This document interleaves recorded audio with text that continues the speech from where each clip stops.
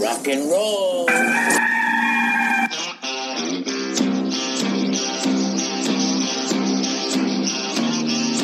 It's your daily dose of all things Gamecocks on the Inside the Gamecocks podcast. Here's J.C. Sherbert.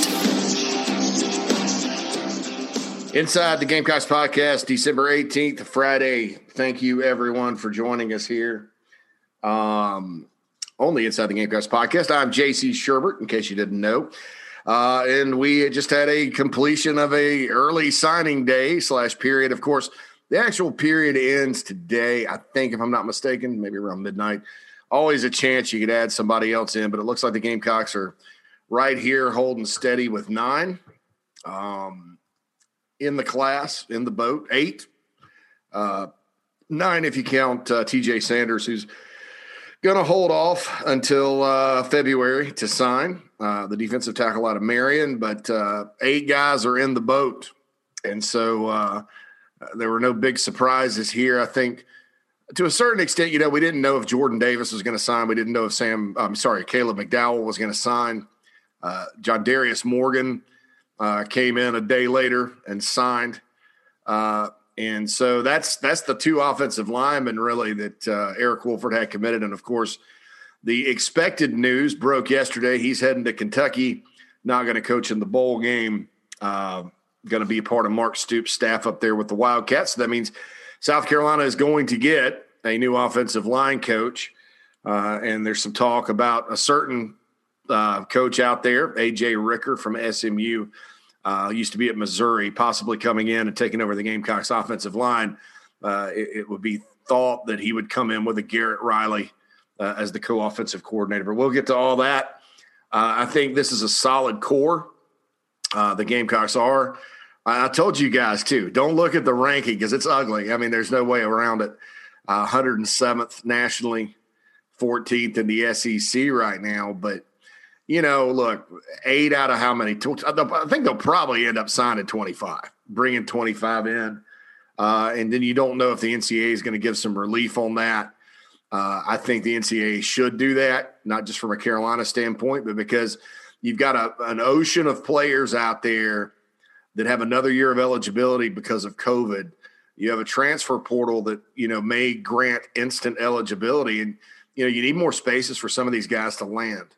Because I guarantee you some of these folks that leave and go in the portal aren't going to have spots. Otherwise, if you limit it to 85 and 25, nobody's going to be able to bring guys in. And I think that would just create kind of a mess that's, again, sort of unfair to the players. So hopefully they expand that, but I think at least they're going to sign 25.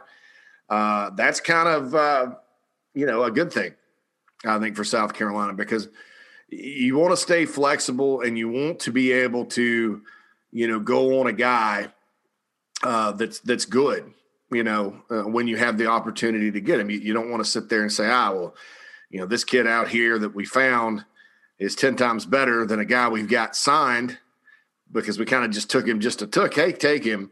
And then you don't get a chance to sign the better player. And that's how you get in trouble when you got holes to fill in your roster down the road. So I think that's something to be kind of thoughtful of and mindful of. I know that some people, regardless of what you say, they're going to sit there and harp on that ranking over and over and over again. And that's fine. You've got some guys out there that just – they don't listen and all that. Now, is it a positive thing to be 14th in recruiting at any point if you're at South Carolina in the SEC? No. But the formula is formulated by number of commits and number of signees, and Carolina just doesn't have that many, right now. And the average, star rating is not that high. I think it's at like 0.085, which is a mid 3-star or something like that. I think some of these guys obviously are underrated. 24/7 Sports composite wise. I think Nick Barrett's a guy, Shane Beamer mentioned it in his press conference. He would be a guy that would probably be much more highly rated had there not been COVID. You look at him, you can kind of tell. I mean, the guy's big. He's got long arms on film. He's very athletic. Didn't have a high school football season this year. So, he's going to kind of be behind the 8 ball going into spring. But he's an honor student, and he's a guy that I think if he can get back up to speed, he It's hard to say for 2021, but I am sitting there looking at the defensive tackles Carolina has, and they are light in terms of not just guys that don't weigh a whole lot, but also in terms of numbers. So he can get in, work with whoever the D-line coach is, and get on the field. Hopefully he will.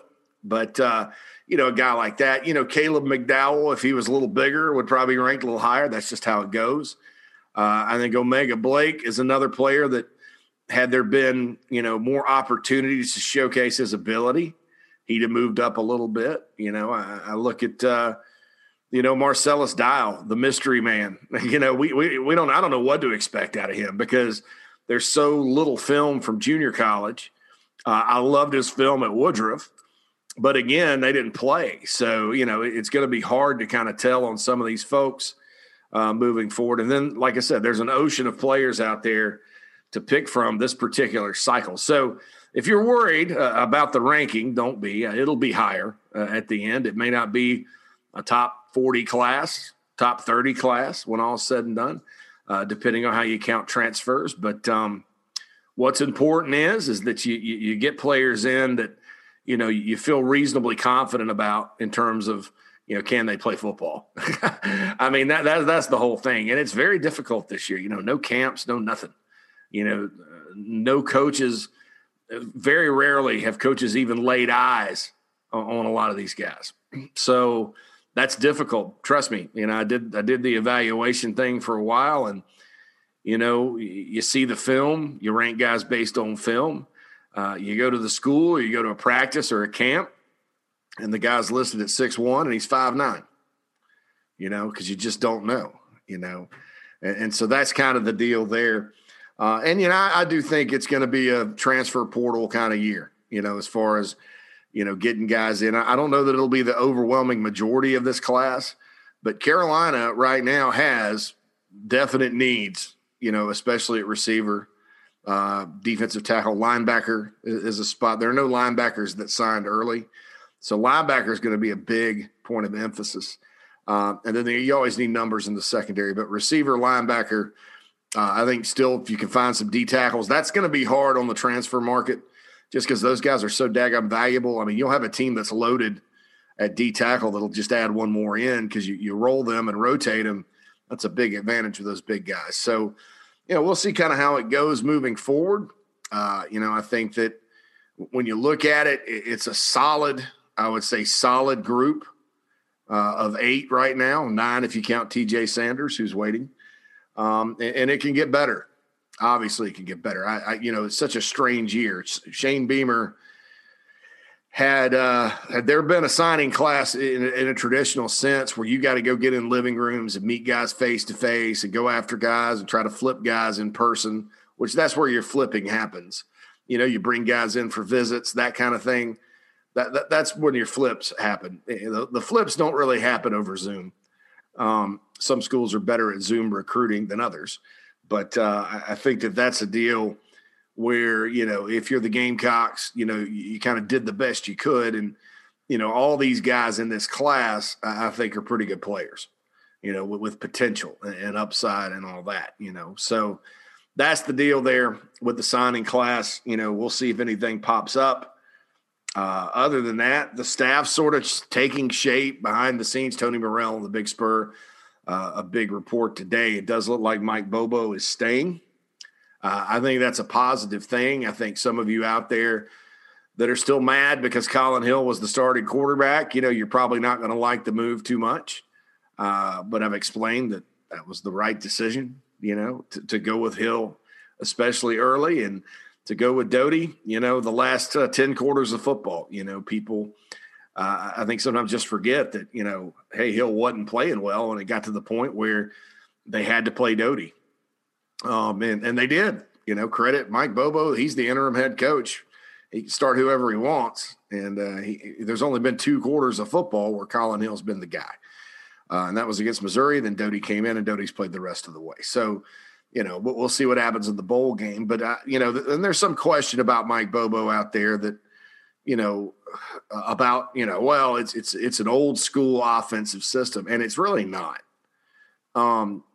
if you think about Carolina this year, what were they doing early on when the offense was clicking and Hill was, finding his receivers and stuff? Think about Tennessee, Florida. They were throwing it and then running it, and a lot of it was out of the gun. It wasn't all I formation, all that good stuff. And you look back at Colorado State, and you look back at Georgia when he was there 4 out of the last 5 years. They had elite offenses that went up and down the field on just about everybody in the country. I think as Gamecock people, sometimes it's hard to get past that 2012 game where, Georgia really didn't go very far against Carolina's defense. But if you think about the 2011 game and the 2013 game and the 2014 game, Mike Bobo's offense went up and down the field on really, with the exception of 2014, the 2011 and 2013 were pretty good South Carolina defenses. So, and as much as they went up and down the field on the Gamecocks, they went up and down the field on other people too. I'll never forget the 2012 SEC championship game where Georgia, despite being a heavy underdog to Alabama, I was in the stadium that day, went up and down the field with them. They had a young Todd Gurley and good backs, but Carolina's got good backs. Carolina needs some receivers. Carolina needs to come on a little bit at quarterback with Luke Doty or Ryan Helinski or whoever it is for next season. And then you talk about blending it with some of the concepts that Garrett Riley will bring to the table if he's the guy that comes in, the SMU offensive coordinator, brother of Lincoln Riley. And it's intriguing. It's intriguing to think about. And, people – and I'll say this. I'm not a big fan of square pegs and round holes. In terms of, you're going to do this or you're going to do that. You need to commit to this or commit to that and do it. But we have seen some blending at South Carolina. I mean, you saw Steve Spurrier when they brought in Eric Wolford and then Sean Elliott after him really commit to the zone read run game. Part of that was G.A. Mangus too, because that was kind of Mangus's offense. It was, Spurrier's passing game, but the zone read run game. And that helped Carolina win games with Connor Shaw, Steven Garcia, even Dylan Thompson got some rushing yards during that point in time. And you kept the passing attack, and Spurrier called it, or, during that point, there were multiple play callers. Now, I'm not a fan of that. I'm not a fan of in-game switching up the play calling. But, it worked. Clemson has had co-coordinators up until Jeff Scott left and went to the USF. Tony Elliott called it. Jeff Scott helped put it together. And that's kind of what I envisioned happening with Bobo is that, Garrett Riley helps put it all together, but Bobo is the one calling it. Bobo's a masterful play caller, guys. If you look at the actual plays that were called when they were executed, there's guys scheming to get guys open. When you have one receiver, that's difficult. When everybody in the stadium knows you're going to run and you run it anyway, and bust out a long one, that's difficult to do. Not every play caller could have done that. And I know the numbers are very modest and tough to look at. And some of you are screaming at the podcast right now, well, show me. This is awful, the stats. But that's just more because they were limited. And there were all kinds of issues with the team this year, personnel-wise. I'm not saying every play call is perfect, but nobody out there calls plays to perfection. I think that, if you're hitting at a high clip with play calls, you're doing pretty good. And I think that's the deal. And if you want to talk about production and numbers, obviously that's the most important thing. But I'll also tell you this. I think that one of the best games Steve Spurrier ever called in his career was a 2006 Florida-South Carolina game when he was at South Carolina. And that was one of the best, Gary Danielson even talked about it, how he was scheming them up, calling the ball plays. That was epitome evil genius right there. And the Gamecocks scored a grand total of 16 points because that was a really good defensive team at Florida that won the national championship and all that. Carolina missed an extra point and cost them the game. But Gamecocks did go up and down the field. Later that year against Clemson, they scored 31, had a bunch called back and all that. But That was another. Spurrier kind of got in a zone there at the end of 2006. And so that was obviously 31 points. That's a lot better. But, it's sometimes when you're kind of breaking it down, is it a good call? Is it a bad call? Whatever. It's easy just to say, well, it's good if it works. It's bad if it doesn't. And that's true. I mean, hey, that's everybody will agree with that. It's a good play call if it works. It's bad if it doesn't. And that's really what we all want. You all want to see points scored, yardage piled up. But when you really dig into it, I think Bobo's a really good play caller and has been one of the best in the SEC for a long time now. And, I think, too, when you talk about meshing systems, the great offensive coordinators don't really stand still, and I use the Spurrier example of, hey, we need to do something else in the run game at South Carolina. And they did, and it worked. It wasn't as fun as the fun and gun, but it worked. And so I think that when you talk about that and bringing in Garrett Riley and some air raid passing concepts, look, air raid passing concepts, if you turn on the TV on Sunday, they're everywhere. It's spread like wildfire, And so, you add that in, to what you've already got with the run game and all that. And I think it'll be fine. I think play calling is play calling, whether the formation's out of the gun or whether it's under center or whatever. And I also don't think, when you're talking about South Carolina and needing to be kind of different to win games and all that, I don't think you scrap the I formation stuff. I think when you get inside the 20, it really screws with a defense.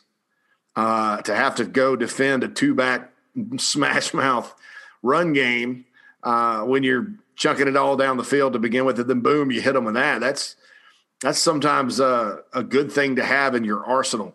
And like the Ole Miss game this year, Carolina was under center most of that game. It was their best offensive game. Of course, Ole Miss doesn't have a defense, and we know that. But I think that that was by design.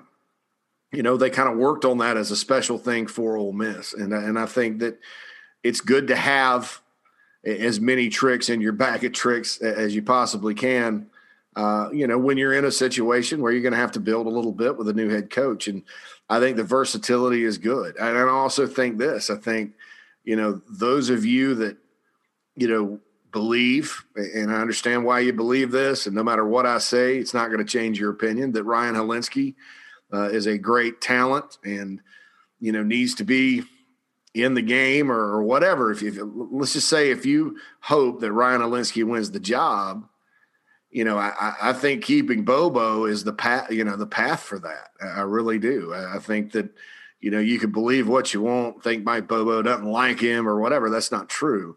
I think Bobo's coaching him up. And I think if Hilinski buys in and, you add some of the air raid concepts into it, I think that increases his chances. It doesn't decrease, because he's already kind of been indoctrinated into what the system is going to be, sort of the guts of it. And then you sort of add around that. So, I think the staff, some people are going to wonder about the Mike Bobo hire. I'm not. I'm convinced. I know enough about what he's done this year and all that to be sold. I'm like I said, I'm not a square peg in a round hole guy. I don't think that you take a guy that's been calling plays for 20 years and ask him to learn a whole new system and then call this now. That's not going to work. But I do think you can build onto the existing system because I've seen it done a lot. I mean, you want to talk about coordinators evolving. I'll use another Clemson example. I mean, Brent Venables, he just didn't sit there and run what he's always run when he was short of some different types of D linemen after the 2018 season. He went to Iowa State, kind of learned some things that they did. He had some personnel that fit it, and away you go. And I think that the successful teams out there stay versatile. And they're able to do different things. That's called coaching. I think sometimes bad coaching is sticking with the same thing over and over because it's your system and then it not working. And I've seen Mike Bobo do a lot of different things this year. And so you look at his history and his system is versatile enough to where he does it. So that's enough about that. As far as the rest of the staff goes, public announcements, I do think it's important to get it right rather than to get it right now. And the reason is you got, like I mentioned, a bunch of recruiting spots to fill. You know, the new coaches are going to have some insight and relationships they can build on. I don't think it's smart to just to hire whoever to get people in place and, you know, try to build out the class in the early period when you're going to have a lot of players to pick from and available here in January coming up. Of course, it's all going to be dead anyway, so it doesn't necessarily have to start in January. You know, you can start getting guys on the radar and stuff like that. And I think it's very important to get it right because, you know, normally your first class is your worst class if you're a new coach, but it doesn't have to be that way, you know. And I think that's the idea here is, you know, and the reason is a lot of your first is your worst is you reach on guys. You know, you go take guys and all that. I thought Will Muschamp and his staff actually with the 2016 class, if you think about it, did a pretty good job. You know, they had, 38 days to get it together. But they also had the advantage of being on the road and going and seeing players and, you know, going and seeing high school coaches. And now you just got to do it over Zoom. And if they don't pick up the phone for you or pick up the Zoom call, you can't do it. So that's another challenge and why, you know, it's important to get these staff hires right. And I think Shane Beamer will do that. I think that we kind of get in this mindset of, and I'm this way. Look, guys, I spent the whole month of July thinking it was May. You know, it just it sounds funny, just internally because baseball was starting. You know, like I've lived my life probably for the past, 33 years based on a football and baseball and basketball calendar. You know, well, basketball is starting. It must be November. Or, it's August going into September. Football is starting. Football didn't start until the end of September this year. And here we are in December, the day before championship weekend, and we're a week before Christmas. Normally it's like 3 weeks. You get championship weekend, and that's when the high schools played their championship, and you go Shrine Bowl, and then it's the week before Christmas, and when they added the early period, then that was that. But then you go break for Christmas and then get on a plane, if you were me, and go to an all-star game. And none of that's happening this year. So I think probably one of the reasons for the impatience is it all feels to us like, oh, okay, this should be happening right now. And new staff should be out on the road. We need news and all this other stuff. And I get that. But unfortunately, it's just the crappy year that we're in right now with the pandemic. And I continue to be hopeful that we're going to get a vaccine for all this. And by the summer, everything's going to be pretty much back to normal, because I think people will take the vaccine. Most of the population will get vaccinated. Those that don't, that's their choice. And but I don't think that the world needs to continue to stop, once you get that vaccine mass distributed. And I'm hopeful that happens. I'm hopeful. I have faith in whoever's heading all that up, that'll happen. And then it'll be different. I think you could be in a position where you can have summer camps, football camps, and coaches could get back out on the road and see players and things of that nature. And so recruiting will go back to normal. It's just very, very crazy right now. And I'll tell you this, as far as recruiting goes, you just don't know. South Carolina is not the only school that's not had the ability to evaluate guys in person since March. Most of the legwork on some of these guys was done, the in-person stuff last January. So the rest of the country may be flying blind too. So it's going to be the 2021 recruiting cycle is going to be pretty famous, I think, down the road, because I think you're going to see a ton of kids in the portal because they made decisions sight unseen and they really don't fit where they went. And then you're going to have a lot of highly rated guys that end up not living up to their potential and a lot of lower rated guys that will, just because nobody's been able to evaluate like they normally do. Coaches, analysts, whoever. I mean, you sort of just had to go off film and faith.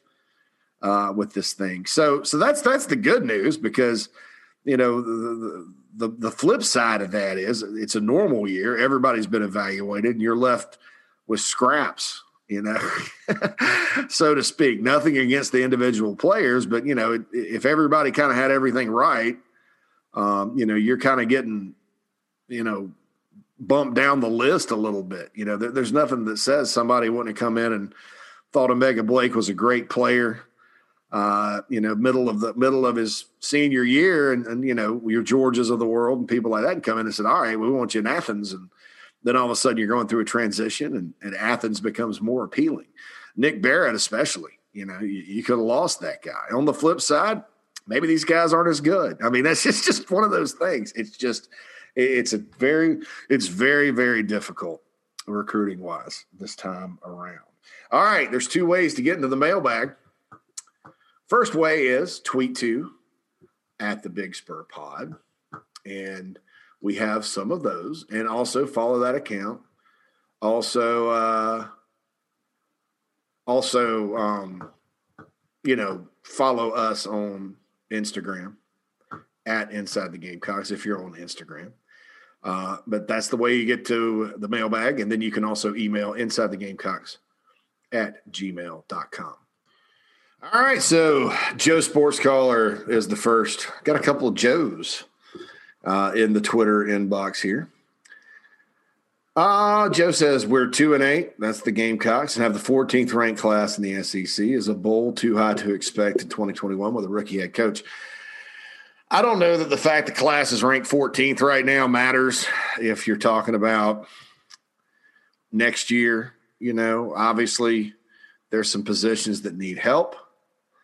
I don't think a bowl is out of the question. And you look at the schedule. You got Eastern Illinois, Troy, and East Carolina. And the bad news is the game at East Carolina is at East Carolina. Mike Houston, you can kind of see them turning it a little bit up there. So they're going to be pretty good, I think, in my opinion. Maybe not, but in my opinion, they'll be good. And but there's still 3 games you should win. And then you got Vandy. Still, they got a new coach or whatever. Kentucky comes to South Carolina next year. So you got the Wildcats coming in. That's a game you should play pretty well in. Missouri isn't some impenetrable force. Tennessee comes to actually go to Knoxville next year. So that's tough. Gamecocks have not done well in Knoxville over the years. The Gators come to Columbia. They lose a lot of players. Clemson allegedly comes to Columbia. Now, I say that now knowing what I know about the schedule. Like Ray Tanner was quoted the other day as saying that, they're really close to the schedule on the as far as the teams you're going to play, which tells me maybe that they, because Auburn came to Columbia this year and, as part of the all-conference schedule. So do they rework that? Do they start again? I don't know. So who is that West opponent? And you have to kind of figure all that out. So I don't, who, depending on who the West opponent is, and I'm pretty sure it'll be on the road. You got to figure that out. Clemson will come to Columbia. I don't know if there'll be some kind of ticket split or something like that. I doubt it. I think that if you went to Clemson this next year, it's going to screw everybody's schedule up for the years to come. So I think they're pretty much going to say, all right, well, we just couldn't play in Clemson in 2020, so we'll just get back in 2022 and do whatever. So without knowing the schedule, knowing who's coming in, knowing who gets better, knowing who leaves, that's tough. But I don't think a bowl game is too high. I think that, to get to 6-6, that's you're already halfway there with teams that you should beat, no matter how good or bad you are in relation to the conference. And you could add Vandy, so that's 4. So you need to find 2 from somewhere, and I think that could happen. In fact, I think that's a good goal in the first year to shoot toward. And if it's better than that, great. But getting to a bowl in a normal year, where you actually have to qualify, not like this year, would be really good. So we'll see what happens. So, no, I don't think your question is or your expectations are out of whack. Think about this, too. So Carolina this year, right? So they won 2 conference games, Vandy and Auburn was already on the schedule. So, that's 2-6 in the league. If Carolina had gotten to play, and look, the Coastal game, because how good Coastal was this year, obviously you can't rule out a hypothetical upset in the season opener. I tend to think Carolina would have won the game. But, you had Coastal, you had Wofford on the schedule, and you had East Carolina coming to Columbia. And so those games were games Carolina probably should have won. And so then you're really 5 wins this year, a game away from making a bowl. So that's and who knows? Had you won those non-conference, maybe you have a little more confidence heading into that Missouri game, and that one would have gone your way as well at home. And there would have been a big crowd there instead of not a big crowd. So, I don't think that the 2-8 looks terrible. It looks bad. Obviously, you don't want to ever be 2-8, but it's not as bad as maybe you think. You sort of look at it like a 2-6 conference record, which is bad, which is not good, but it's happened before. So there you go. Joe says, what are your thoughts on the 25 per year limit on recruiting in light of the one-time transfer rule? I think it should be adjusted based on roster attrition. I agree. And look, I would hope that the NCAA would make that adjustment. I would hope that I think 30 is a good number, taking into account transfers. And I think that's a good number moving forward. The 25 rule was made out of, I think a much ado about nothing kind of situation. The Big Ten people were talking about oversigning. They used very narrow cases of players that were at schools that were told, hey, you need to go somewhere else if you want to play. No school nowadays cuts guys. They may encourage guys to transfer and say, look, here's the reality of your playing time situation, but you're welcome to stay. Nobody's taking scholarships. South Carolina's not pulling scholarships. You're guaranteed the 4 or 5 years as soon as you sign. And so the reason they went to 25 was because of oversigning and, things like that. It's a trickle down effect. Well, you bring in these guys and then the other guys get booted out. But I think reality is, there's a lot of initial guys you sign that, if 1 or 2 doesn't make it quite academically, which has happened at Carolina, if you have some guys that and with the new transfer rule, you're going to have guys that show up, they can't get through the first 2 weeks, which is always very hard on a freshman. And now instead of, well, if I leave, I'm going to have to sit out. So instead of that, it's a deal where I can just leave and go someplace else. And so you got to account for that too. So I think the NCAA needs to move it to 30, or go back to, you can sign as many letter of intents as you want, but you can only enroll X number. Because I think that would just be smarter. All right, there's tons. Those were from the Twitter account at the Big Spur Pod. There are tons of emails in here with from the email group. Noah, frequent emailer of the Big Spur Pod, the Inside the Gamecocks podcast at the Big Spur Pod on Twitter. JC, are there any transfers in the portal Carolina could get that would immediately be the number 1 receiver? In particular, could Amarian Brown from Georgia Tech be that guy? Yeah, Brown's from Tampa. I think possibly he could be a starter. I don't want to go number 1 receiver, and I haven't seen a guy like that. But, the idea is you go get them, and then you kind of figure it out when they get here. And you try to get the guy, the guys on campus better too.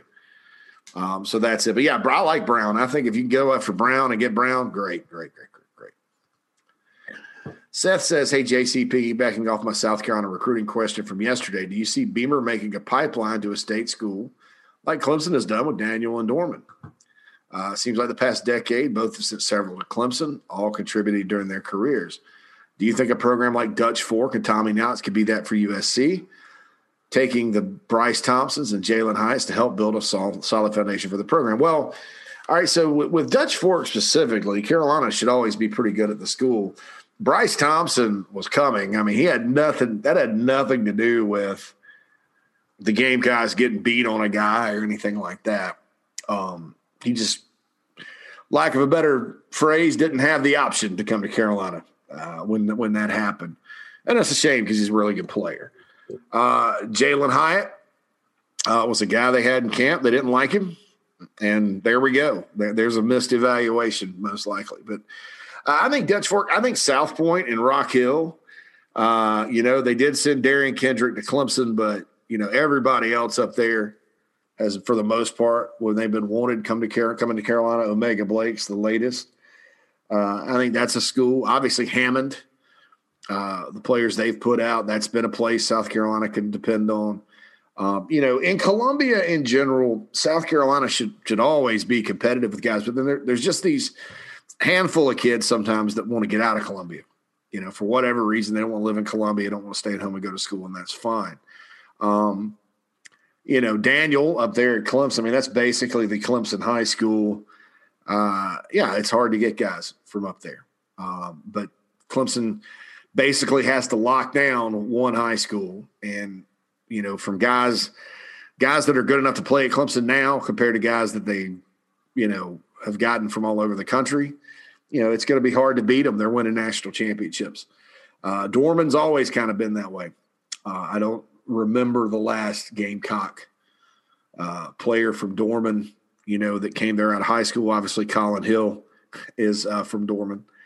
But you'll see how that goes. I do expect that. South Carolina, where they are good is east of Columbia toward the coast, that they need to really be competitive there. And then in Columbia and then up I-77, which is 3/4 of the state, so that's the deal there with the Gamecocks and pipeline schools. But, I think you can do that. I think the problem is too, though, sometimes you talk about Daniel and Dorman, there's probably going to be a kid or two from Daniel and Dorman at least every other cycle, and there should be at South Point, but the Rock Hill schools keep dividing and all that good stuff. But, those two schools, Daniel and Dorman, I don't think there hadn't been a new high school in Spartanburg County built in a while, and not in Central either. So I think that they're pretty much on solid ground and all that. And you can kind of, what to expect out of those programs every single year. But that's a good question. Certainly something that I think Shane Beamer would like to see. All right. Mailbag for Mitch. JC, apparently there are two mailbag Mitchells. I typically go by Mitch unless I get in trouble. Then sometimes the wife will go full name on me. Anyway, my question has to do with portal speculation. Do you think athletes entering the portal will wait until right after the February signing day or this Friday signing day, or does it matter? I think they could enter the portal at any time. I'll answer that one right now. You're going to see it. And when the rule is finally passed and official, I think you're going to see quite a bit jump in there. Now, if you're South Carolina, you're hoping you don't get hit too bad with it. Assuming players are waiting to see the coaching movement and the fact that it might be wise to get confirmation that the NCAA will enact the free one-time transfer rule. Yeah, I mean, I definitely think that's the deal. You're kind of waiting right there to see what will happen. Thanks for all you do. I have a newborn in the house, Silas Jack Ray. We have some free time on our hands at odd hours. So if you wanted to update the podcast frequency, we would be all for that, raising them right. Thank you, Mitch. I appreciate that. And I think that, right now I'm trying to get out 3 a week or so. I would like that to be 5. But sometimes, like when all this zaniness is going on, it's difficult because I have to concentrate on the website and all that. But certainly we'll keep in mind you and little Silas Jack Ray moving forward. I appreciate it, Mitch. And thanks for listening. Hope you and your family have a Merry Christmas. Nathan says, Brian Kingsborough. For reference on my last question, I was a freshman when he was a senior at Clinton. Never knew who recruited him or if Carolina was ever involved. Sadly, I do remember Brian being in self-contained classes. You don't have to answer on the pod. Just curious if you had any recollection on him. Leading rusher in 06. Yeah, 06. Was I at Clinton? No, I would have been in a spot where I was going to Clinton football games maybe in 01. So I don't remember him. I do think, what you said about academics, that gets a lot of good players in the state, unfortunately. But yeah, that's 2,009 yards and 28 touchdowns. That's a big deal. All right. So Rod says, JC, I have a question. When we hit the transfer portal, do we have to wait for the NCAA to clear them like what happened with Jalen Brooks? No, if it's free now that's assuming they passed the rule, right? It hasn't officially been passed yet. It's just looking that way. But no, you're waiting with Jalen Brooks, you're waiting on a waiver to waive the rule where you have to sit out. And that's a process that takes time. What they're proposing is there's no waivers for your first transfer. You just go and you're eligible. So that's the deal there. Thanks for your question. Another transfer portal question from Brayson Haney. JC, what are your thoughts on South Carolina's chances of reaching into the portal and getting DeMarcus Gregory, a former in-state recruit out of Duncan?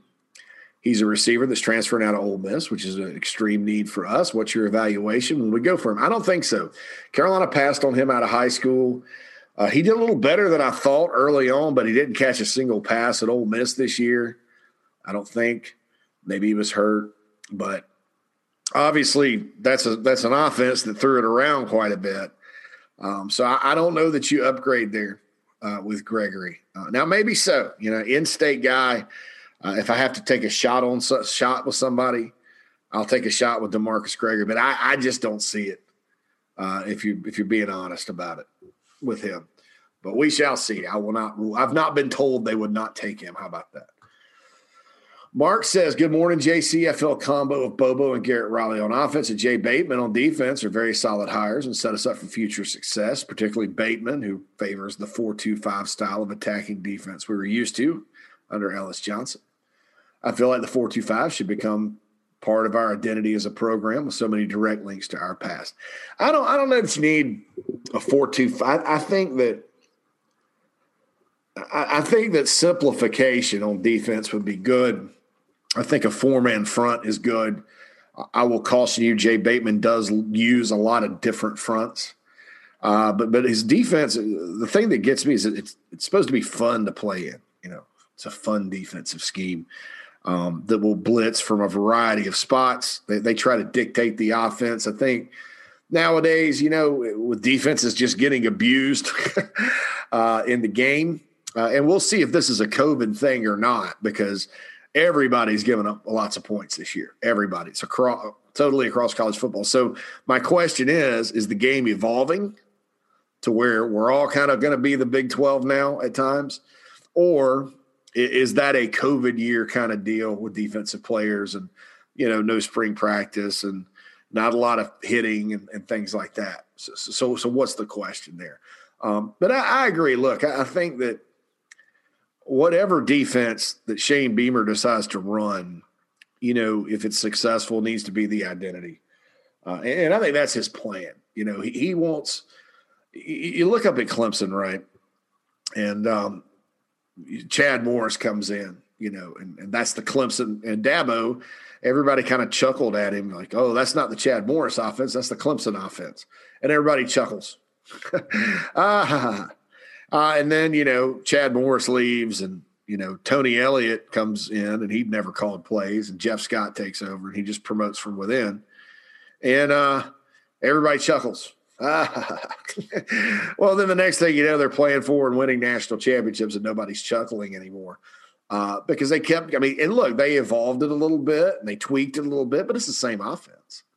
It's actually better than what Chad Morris is running now, in my opinion, with Tony Elliott calling it. And I felt that way – I guess it was 2017, right after they won the title.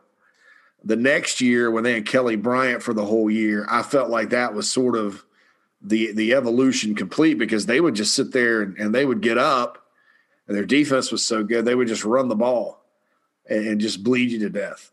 And that's how they won that year, because they weren't dynamic at quarterback and all that. It was before Trevor Lawrence and all that good stuff. So I think that that's what Shane Beamer wants to do. It's not going to be the Mike Bobo offense or the Garrett Riley offense. It's going to be the South Carolina offense. Not going to be the Jay Bateman defense or John Heacock defense or whoever on defense. It's going to be the South Carolina defense. And I think that's smart. That's what they did at Virginia Tech when his dad was there. They tweaked it and messed with it and evolved it on both sides, but they were essentially the same. The foundations were the same. This is what we do, and we're going to perfect it. And it worked. I think it's worked at most great programs, or most programs that aspire to be great. I think that sometimes when you get into consistent change and reinventing the wheel every 2 years, that gets difficult, no matter how good, how good that evolution looks on paper. You think about this too, it was under Spurrier, that offense the whole time he was there evolved, but it got better, it was just different, but better, at times. And really Spurrier's second to the last season, 2014, he had his best offense. So there you go. And that's the key here, I think, with anything. But that's a really good point, Mark. In my opinion, you get a Bobo Riley combo on offense and Bateman on D. Great. I mean, those are two tremendous coordinator hires. All right. Mitch responds again. JC Portal question. How do you think this one-time transfer rule will affect non-Power Fives in football? For example, the Sun Belt, where they play pretty good. Pros and cons, please, from a Power Five, non-Power Five point of view. With a non-Power Five, you've got to worry about your best players leaving. And that's an FCS too. And that's been happening in basketball for a long time. Somehow basketball guys are maybe willing to sit a year, or, sometimes they get their waivers approved more frequently. I mean, this has been happening in basketball for a while. With football, you got a hot shot quarterback that's, NFL ready, and there have been NFL quarterbacks from this level of football, and he kind of thinks, I want to go win a national championship somewhere, and he comes on in. That's not good if you're a group of five school or an FCS school. But that's the reality of the rule that they're passing. And so, the NCAA, by passing this rule, and it's a double-edged sword, because like if you're South Carolina right now, you're in favor of it. You're in favor of this rule, because you've got a roster to kind of load. It's not a complete rebuild from the ground up, but there are positions you need guys. Okay. And you don't want to be depending on freshmen. So I think that it's a double-edged sword, because there are some schools out there where it's going to absolutely hurt them. If your top three players are leaving every year, that stinks. That stinks. So, and look, I could see at some point some rule where if you go up a level, because the NCAA doesn't really see group of five or Power Five. So first of all, they're going to have to admit that there is a Power Five. But I can see some rule where, all right, so we're going to waive your transfer if you're going down a level like they used to have, and I think they may still do that, or staying the same. In other words, if you're a Power Five kid and you transfer to another Power Five, you're immediately eligible. If you're not, and if you're a group of five or one AA FCS, you got to sit if you move up. That's the way I would do it, because I am concerned that those schools are going to become like a farm system. To where you got a guy and that stinks, because in my opinion, if you miss on a guy in recruiting, you should have to pay the price.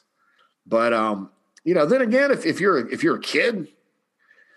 Maybe you weren't ready to go play Power Five football coming out. Let's say you were 190-pound defensive end, and all of a sudden your body changes and you're 255, and lightning fast, and you're playing at a 1AA school and you want to go test your mettle elsewhere, who am I to say you can't do it? So, but Mitch, that's a big concern of mine just in terms of everything and, players going back and forth and all that. Now, from my standpoint, as far as what I do for a living, gives us more to talk about and report on. That's a good thing. But as far as what's good for the game, I don't know that that's going to be good for the game. I think some coaches are going to be very fair and judicious about it and not go and try to raid other rosters. But I think some will. And that's what's going to be unfortunate. So there you go. Micah, JC, love the podcast and feel confident saying yours is the best. Thank you. I'm the same Micah who referenced the hot spot being in the same location you mentioned several episodes back. So I'm another upstate guy, and the radio around here is garbage. I like JB and Goldwater and the Gamecock Central guys. I do too. But you offer something unique to the fan base. Thanks for your hard work. I appreciate how you keep a pulse on how the fan base is feeling. Thank you. Here's my thought and question. Do you think this is a multi-year turnaround for Beamer? I think the extra year of eligibility has the potential to help teams create quality depth way faster than ever before because more players will be available via transfer portal and some seniors may choose to return. I've come around on the Beamer hire, but I think it's important that he wins soon. My concern is if he doesn't win soon and negative momentum mounts again, we will fall into the abyss of the college football ranks. I think getting back to 6-7 wins a year is essential for our program. The past 2 years have been so hard to swallow. I'd love to hear your thoughts. All right. And there's more from Micah, but I'm going to stop right there and address this. I agree. I think getting back to bowl eligibility is very important. I'll also remind everyone Will Muschamp got there in his first year, taking over a 3-win team and really with a roster that had more holes than this one and with without a transfer portal and without seniors having extra eligibility. So, he kind of pieced it together with freshmen. That was probably his best coaching job at Carolina, if you want to know the truth, first year. And that team wasn't very good, but that team battled and fought and scrapped its way to 6 wins. And a lot of young players got a lot better and played at a high level for him that year. So I would love to hear your thoughts. Also, do you have any contacts related to support staff roles like football chaplaincy type roles? I've been a student minister, Greer First Baptist for 4 years, and I feel confident that my future is in full-time ministry. I'm 29. Don't know if I want to do student ministry much longer, but I'm also not ready to be a lead pastor. I don't know what they're going to do as far as that stuff goes within the program. Micah says he's talking to a mentor who knows the Beamer family. She told me they're a great family. Yes, they are. Blah, blah, blah. I'm going to skip over that part. Dream job. I know. Okay, so yeah, as far as content, I don't know anybody that with that part of it because, sometimes in the program that end has been kind of farmed out, I guess. Like it's not a full-time role. It's somebody that kind of works with the program. So I don't know all the specifics there. Blah, blah, blah, blah, blah, all that good stuff. Okay, so I hope you listen to that part, Micah, and then I'll shoot you an email here. I'm going to try to find some info and shoot you an email here in the next couple of days. Long story short, folks, Micah wants to get into the ministry part of athletics, which I think is great. And I'm going to probably see, no guarantees that if I can help him with that. And you guys, I am honored that anyone would think enough of me in this podcast to ask that kind of advice on the podcast, but wanted to kind of leave out some of the more detailed parts. I'm sure, Michael, that was kind of between me and him. All right, that's all the time we have here on Friday on the Inside the Gamecocks podcast. We should know the bowl destination on Sunday. Should. And that'll be good. And we could talk about that. Birmingham or Tampa is what it looks like. If it's Tampa, we're 8 days before kickoff of the Gasparilla Bowl, so that's a quick turnaround. But the guys have been practicing and all that good stuff. So we'll see what happens. All right, this has been J.C. Sherbert's Inside the Gamecocks podcast, Follow us on Twitter at the Big Spur Pod. Hit us up on Instagram at Inside the Gamecocks. And we'll holla at you soon.